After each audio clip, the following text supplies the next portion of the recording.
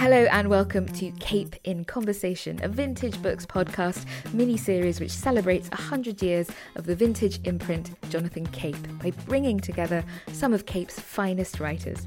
Today we'll be talking with two Booker Prize shortlisted authors, Ottessa Moshfegh and Rachel Kushner. So brilliant that a conversation with them feels like a roaring motorbike ride, and you might need to lie down afterwards too. I'm Shahid Abari, critic, academic and broadcaster, and a Cape author too. I'll be your host for this podcast series as we talk with writers from across the range of generations and genres published by Cape, including authors Salman Rushdie and Anne Enright, and artist Celia Paul and graphic novelist Alison Bechdel. And we're starting immediately with two great American novelists. Ottessa Moshfegh's debut, Maglue, is a feverish monologue by a drunken 19th century sailor. Her neo-noir novel, Eileen, about an alienated young woman working in a boys' detention centre, was shortlisted for the 2016 Man Booker Prize. She's written a short story collection, Homesick for Another World, while her acerbic novel about addiction and isolation, My Year of Rest and Relaxation, was shortlisted for the Wellcome Book Prize in 2018. Her latest novel, Death in Her Hands, is out in paperback this spring. Rachel Kushner's novel, The Mars Room, tells the story of Romy, a lap dancer turned convict, facing a lifetime in a women's prison. It was shortlisted for the 2018 Man Booker Prize. Her previous novels, Telex from Cuba, about the last days of American expats, and The Flamethrowers, set in 70s New York and Italy among heady artists, revolutionaries and high-octane motorcycle racers, were both New York Times bestsellers and finalists for the National Book Award. And she's just published a collection of essays called The Hard Crowd. Hello, Ottessa and Rachel. Hello. Hello. It's great to have you. We should say that I'm in London and you're both in California? Yeah. So this is an early start for you. 9 a.m., is that right? That's right. Correct. Are you the conscientious sort of writers who would normally be up by 9 a.m. jabbing away at the screen, or are you resentfully cradling a strong coffee right now? I've been up for a couple of hours. My dogs wake me up too early, so I'm always just in a sort of low-grade exhaustion. But no, I mean, I love mornings. Rachel, what time did you get up today? Yeah, I got up at 7. I normally get up around 7. I mean, this week is a little different for me because I'm kind of in the war room of doing book promotion. So to respond, it isn't the kind of calm fantasy of the author padding into her office and, making sly observations about the world from her desk, and rather like me setting up microphones and etc. I don't feel so bad getting you up so early then. It sounds like you're in the mix already. I know that when Cape were planning this series of Writers in Conversation and we suggested putting you two together, you were very excited, as were we. So do you two know each other in real life, and have you met in person before? Oh, we've done all kinds of things together in person.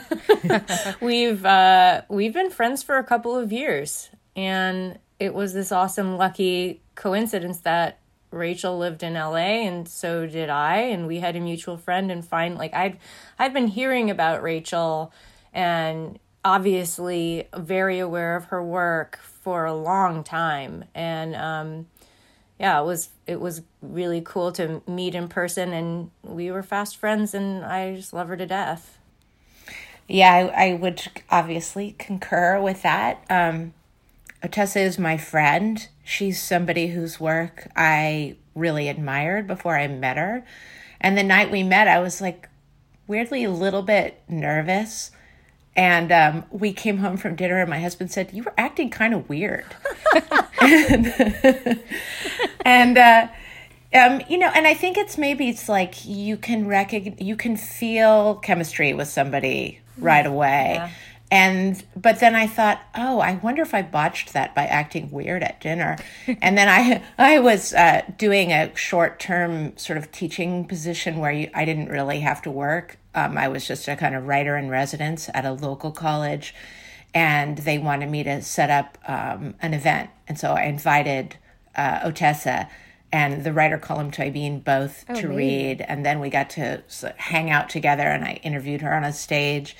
And we've been friends, I would say, ever since. And our husbands are friends, and we have other mutual friends, and we watch movies and make jokes and enjoy each other's company. Definitely. Is that right, Tessa, that Rachel was a complete weirdo when she first met you, but now you're well, when you meet someone for the first time, you can't really tell if they're acting weird, right? Yeah. But I think I was probably acting weird too. And I don't know, Rachel, you probably didn't notice. Maybe we're always acting a little bit weird. But I just want to say about Rachel's invitation to come read at her the school where she was teaching is I knew I was going to read a short story, and I was excited for the event. And I really hadn't picked what story to read. And Rachel suggested the one most disgusting story from my short story collection, which I had never read aloud and was curious how it was going to sound. And then I mean, I don't usually feel embarrassed to read my work, but it was kind of awkward when I realized that I was reading a story about really disgusting things in front of like college age children, like which would feel like children. Yeah, it was sort of like the first time I was like, I'm sorry. Like, is this really inappropriate? But it wasn't. It totally wasn't. And it was really fun to talk to Rachel afterwards. And I think that was probably the first time that we were kind of joshing each other and joking around. Totally. I didn't know you hadn't read that story before. I can reassure you that my students absolutely adored you. And I think that sort of the possibility of what you can do with feelings that you have inside you, whether it's a vicious mood or a sardonic mood or a lighter mood, in terms of them watching a young writer share unapologetically, I think it had an effect on people. But do you remember when we did the Q&A afterward, you said something to me about how maybe I asked a question that others have asked you before. I don't know, like about the abject or revulsion. And you said something like, I've often been asked why I delve so joyfully into disgust when I don't seem disgusting at all. And I said, you seem perfectly disgusting to me. And you said, so do you, Rachel. And I thought, okay, we're going to be friends. It was just so... Not be friends after that. Yeah, that was a good moment. But I didn't know if the audience got it, but yeah. Who cares? Sharp. Who cares? Listen, you've already started talking about this, but you know we're celebrating 100 years of Jonathan Cape by talking with some of our finest novelists. And we brought you two together because we intuited that you might have things in common. I was thinking about your interest not only in disgust, but in anti-heroines and outsiders, for instance. But I wonder what you think as fellow writers, as readers of each other's work. You obviously have a fellow feeling. Do you recognise something in each other's work that you share in common as well? What do you think, Rachel? I think there's something strange about being a writer in that you're not really comparing your work to other people's work because you make what you can make. But maybe if were pressed to say something about that, I might, and it's presumptive to say, but I might guess that we both try to maximize our own sensibility. Like fiction is a place where I can be completely myself and ventriloquize feelings that I have into an array of characters. And sometimes people will presume that I'm the character who is the narrator or the one who would be most like me just in biographical sketch. But I'm all the characters.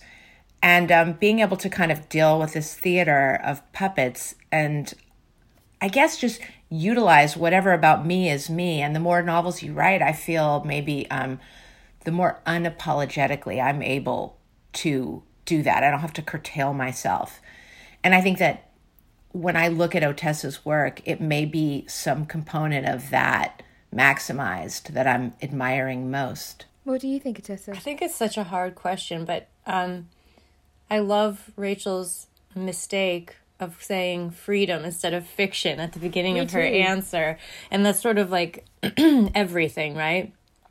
I mean, I think that's one thing that Rachel and I connect over is that writing as art making is this other realm where we do feel free, as a different kind of freedom to be ourselves, even when we're not actually speaking from ourselves. And I would say that, the one thing that as a reader, I'm never looking for what I have in common with the writer, because that is sort of the baseline experience. That's the air I'm already breathing. I'm looking for what that writer is doing that I could never have thought to do and could have never done because I'd never thought to do it. And the thing that I find so fascinating about Rachel is that she's both incredibly logical and linear and so free that she can weave stories that seem to come from, the top of the mountain and the bottom of the sea at the same time. Her work is transcendent in that way, and her ability to move through different worlds and find a voice that can really just give life to the most human element of experience, no matter who the character is something that I find really fascinating, and part of why I love her work. I don't know. I mean, I think that when we talk about books and story, I think we talk about character, and maybe we have a sort of Venn diagram overlap of the way that we're interested in engaging with character. And I think that would be something like, as the authors I'll just speak for myself, and Rachel can agree or disagree, but as an author, I'm aware of my character's interiority and how they express themselves in accordance with it and in contrast with it. I think that's sort of what character is how a person expresses themselves either deliberately or accidentally. And as an author, you need to know where all of those decisions, both conscious and unconscious, are coming from, and sort of tracking that in other people's work is what builds a character into feeling like a real person that you know. And that's something that happens, like you mentioned the Mars room. I feel like I know Romy. I can see her. I can see the chipping paint on her fingernails. And I can sort of I feel like I'm right next to her, slightly behind her, and watching both from her perspective and also looking at her and hearing her thoughts. So maybe I would just, if I can, I would just add a quick thought I was having listening to Ottessa speak about her work. There is a linear quality for me as a reader to the way that she kind of will trot out a conceit, like in Death in Her Hands, a character who has a very rich internal fantasy life that she's starting to concoct. And then slowly she's seeing signs in the real world that reaffirm this fantasy she's having. And the reader is both going along with the fantasy and also seeing that she's interpreting her external world to match her internal world. And it's funny and strange and amazing. And I get the feeling as I read it of a kind of freedom that I admire, because it's a little bit alien to me, in the sense that it seems like she's just building it and building it and building it. And then when I talked to Ottessa, she said, I wrote this novel by just letting myself write these pieces and then throw them in a drawer and not looking at each piece until the whole thing was done. She can correct me if that's wrong. And I would love to have an experience like that someday. But the way that I write is to kind of maybe develop a character in similar ways to what she described, in terms of thinking about the internal orientation of the character and what they can and cannot see of how they're claiming to be and present themselves for the reader. But then I always seem to kind of bring in something else and then something else. And it's this multiplicity of voices and the friction between them. And with each novel, I think, oh, I'm going to give myself the gift of this more linear experience of just one character. And then I never do it. And so maybe it's just one difference between us and something that I admire in her work. Isn't this the thing, that you have lots in common, but also things that are quite distinctive? I was thinking about how you're both wild about film in your novels, but your interest in films is quite distinct. Mm-hmm. I was thinking about Ottessa, how your narrator in My Year of Rest and Relaxation is obsessed with Whoopi Goldberg films, which is always really hilarious to me because I'm of the same generation that would be obsessed with Whoopi Goldberg films.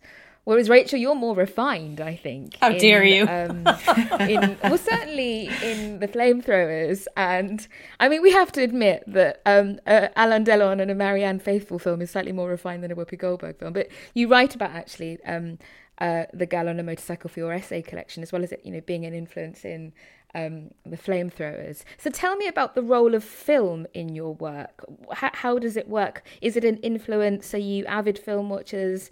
Do they feature in the work? What's the relationship between writing and film? Rachel, maybe you could go first. Yeah, sure. Gosh, it's such a great question. I love movies. I watch them every night. I would guess that Tess does too. We talk about movies a lot. I haven't really thought about, what is the difference between our tastes, because I just am not doing it's not a comparative friendship. Sure. But there are two things about movies that I particularly love. And one is there's a feeling of death about movies for me, which is that the characters in the film, I often am watching old movies, and the characters in the film seem to kind of rise up in this luminous bubble that's part of a stream of what I would call eternity, meaning outside of time, because it's now in this weird eternal space, and the people can live for me again and again, even as they are long lost. And I look in the background of the frames in films at like a perfume bottle on a counter, or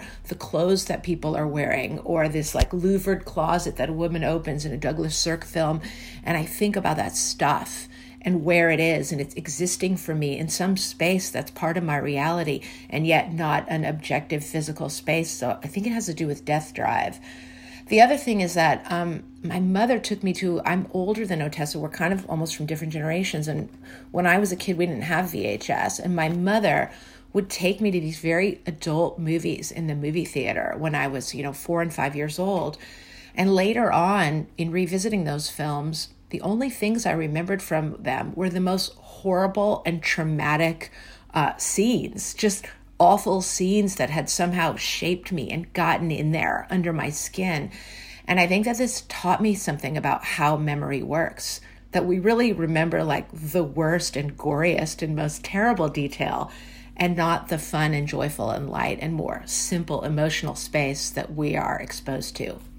Like back to my own work, the way that film serves me is various, but one, I think, pretty explicit way it has served me is that if you take a scene from one medium and reproduce it in another, like take a scene from a movie and just rewrite it in a book, it becomes your own and it's there to be activated. And I see no reason to forego that lever in my work. So I tried to do something in my novel, The Flamethrowers, in giving a formal description of one of my favorite movies of all time, Wanda, by Barbara Loden. And it's just fun to kind of roam around in movies, in novels. And it's something I like to do. Sort of just to pick up where Rachel left off, which is like so interesting to hear. The thing about writing about movies is that movies are sort of their own little worlds that we all have had access to, or we know it's not a shared experience in our life experience. Like we all haven't had the same family, we all haven't had the same upbringing, or we all haven't fallen in love with the same person in exactly the same way, but we can all share in these sort of virtual reality film experiences that can be incredibly varied and deep or not deep, but will, if they're meaningful to us, it make an impression, and those impressions build in associations so that when we're speaking together about them or reading someone writing about them, they can be very evocative, as though, we're talking about a different life that you once led. And that's sort of why I love movies, because I can live another life. I can go to another planet, and it's like this contained different reality in which there's a language that I understand and sort of learn through watching the film. I mean, I grew up not in I would say, a cinephile family, but a household where there were hordes of books and VHS tapes. Horde. And when I mean like literally you were tripping on them on the way down the stairs. And I spent most of my free time as a kid either practicing piano, which wasn't really free time, or jumping rope in front of the television in the basement watching VHS movies from mostly the 80s and early 90s. Mostly the 80s. So that's sort of like, Whoopi Goldberg was a very important figure for me, and the way that she passed through one film project to the next. And I also, was watching her do stand-up. She was one of the only women of color that I saw being successful and having a successfully wrought persona for herself. I mean, her real name is Karen. She's not Jewish.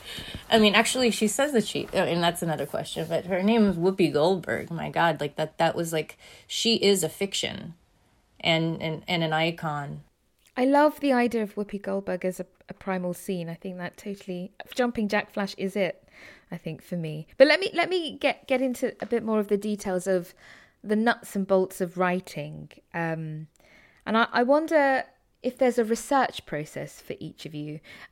Tessa, I was thinking about your novel Eileen, which essentially has a mid-century period setting, and of course Maglue is wildly historical with its seafaring setting. Is there a research process for you when you start writing? There always is. Yeah, there's always a running list of source material that I can never get through, and I've found that the research search is sort of more significant than the actual material that I find in a lot of ways. I mean, it's part of the creative process in connecting the dots in the world that I'm building in the novel. For example, I just finished a new novel about a medieval fiefdom, you could say, a village, and not having ever studied the history of the Middle Ages, my first instinct was to order, this is during quarantine, so I couldn't go out to buy them. Support your local bookstores, right? But I bought like every book that I could find on the Middle Ages, living in a village in the Middle Ages, and, here's history of agrarian culture and this and that. And then, that led me to buying books about naturopathic medicines, and then folklore and witchcraft, and then, other novels that had like that sort of following the breadcrumbs of where your curiosity leads you is just as important as what I actually read in studying the subject that I'm writing about. And I never read all the books. I mean, my interest in research is more like for inspiration rather than historical accuracy.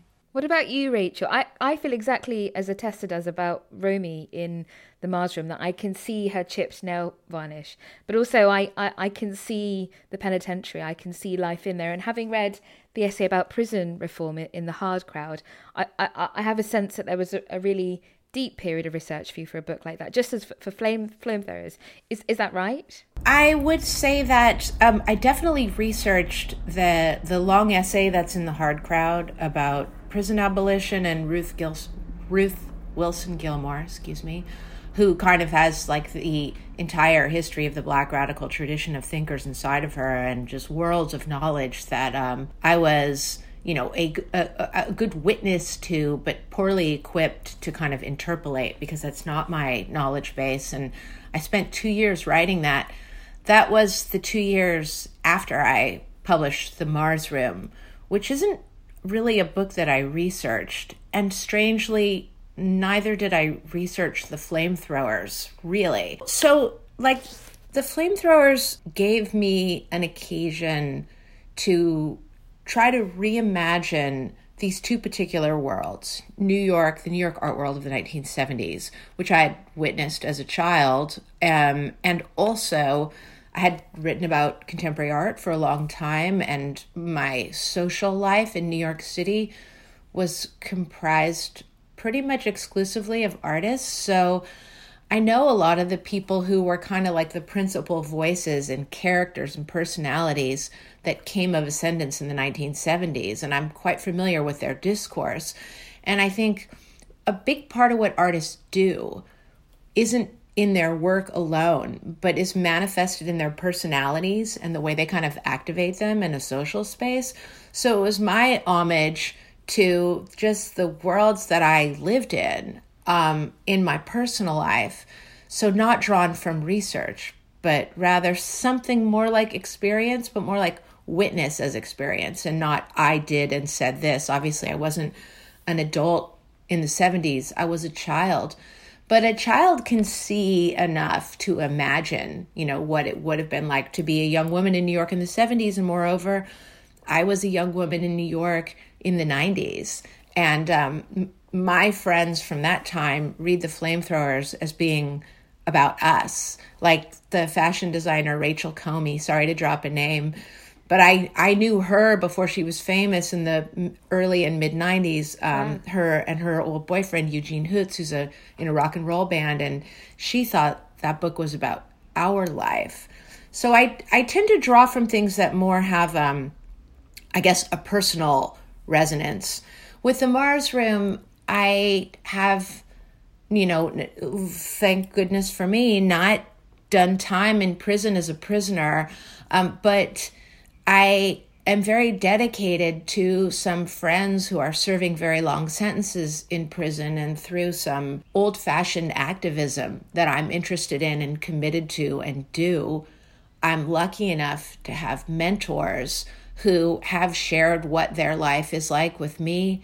And I grew up with some people, unfortunately, who went to prison. So I didn't choose it as a subject as much as I feel like it chose me, but I also feel like understanding something about the way society is divided in California, where I live, is just part of being a person here, and a natural curiosity, and one I would have wanted to try to grasp and grapple with, whether I was writing a novel about it or not.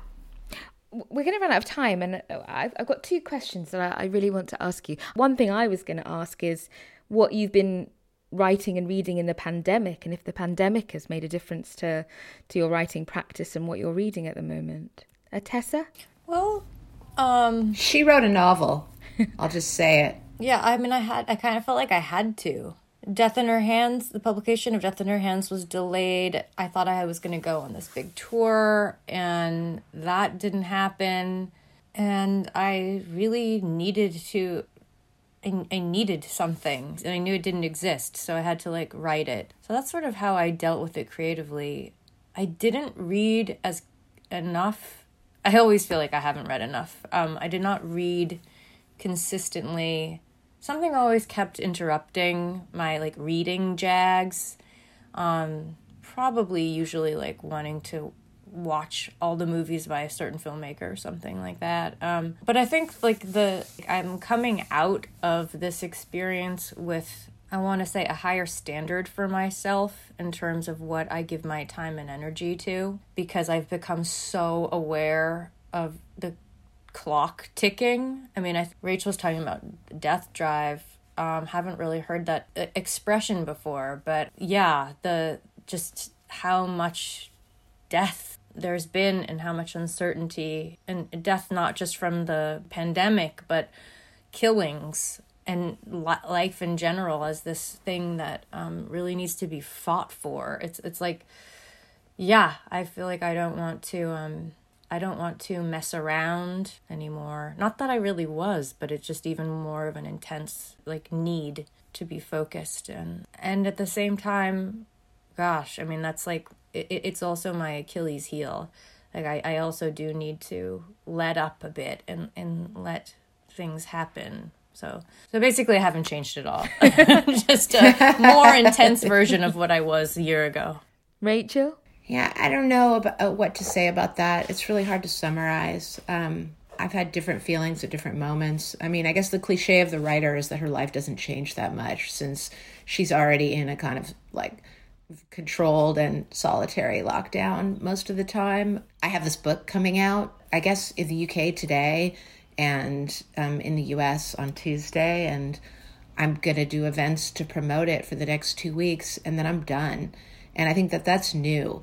Maybe that's a kind of more boring, pragmatic answer, but I think one now can have a little more control for whatever reason, because in the old world, I would have just done this like endless tour where, oh, now it's coming out in Norway and now it's coming out here and then they want you to go to Australia and blah, blah, blah. And some people like that. And I've even convinced myself at moments that it was fun, but it was only fun for the kind of most appalling reasons that have to do with having kind of accidentally stepped into the role of the author, which is otherwise a pretty alienating and unwholesome space.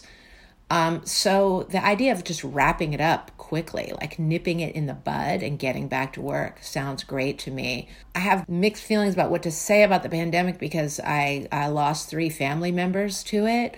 I lost a really close friend during it, which was not pandemic related, but the way of managing death or trying to handle death in absentia when we can't hug other people and take care of things and try to honor people in person does become incredibly complicated.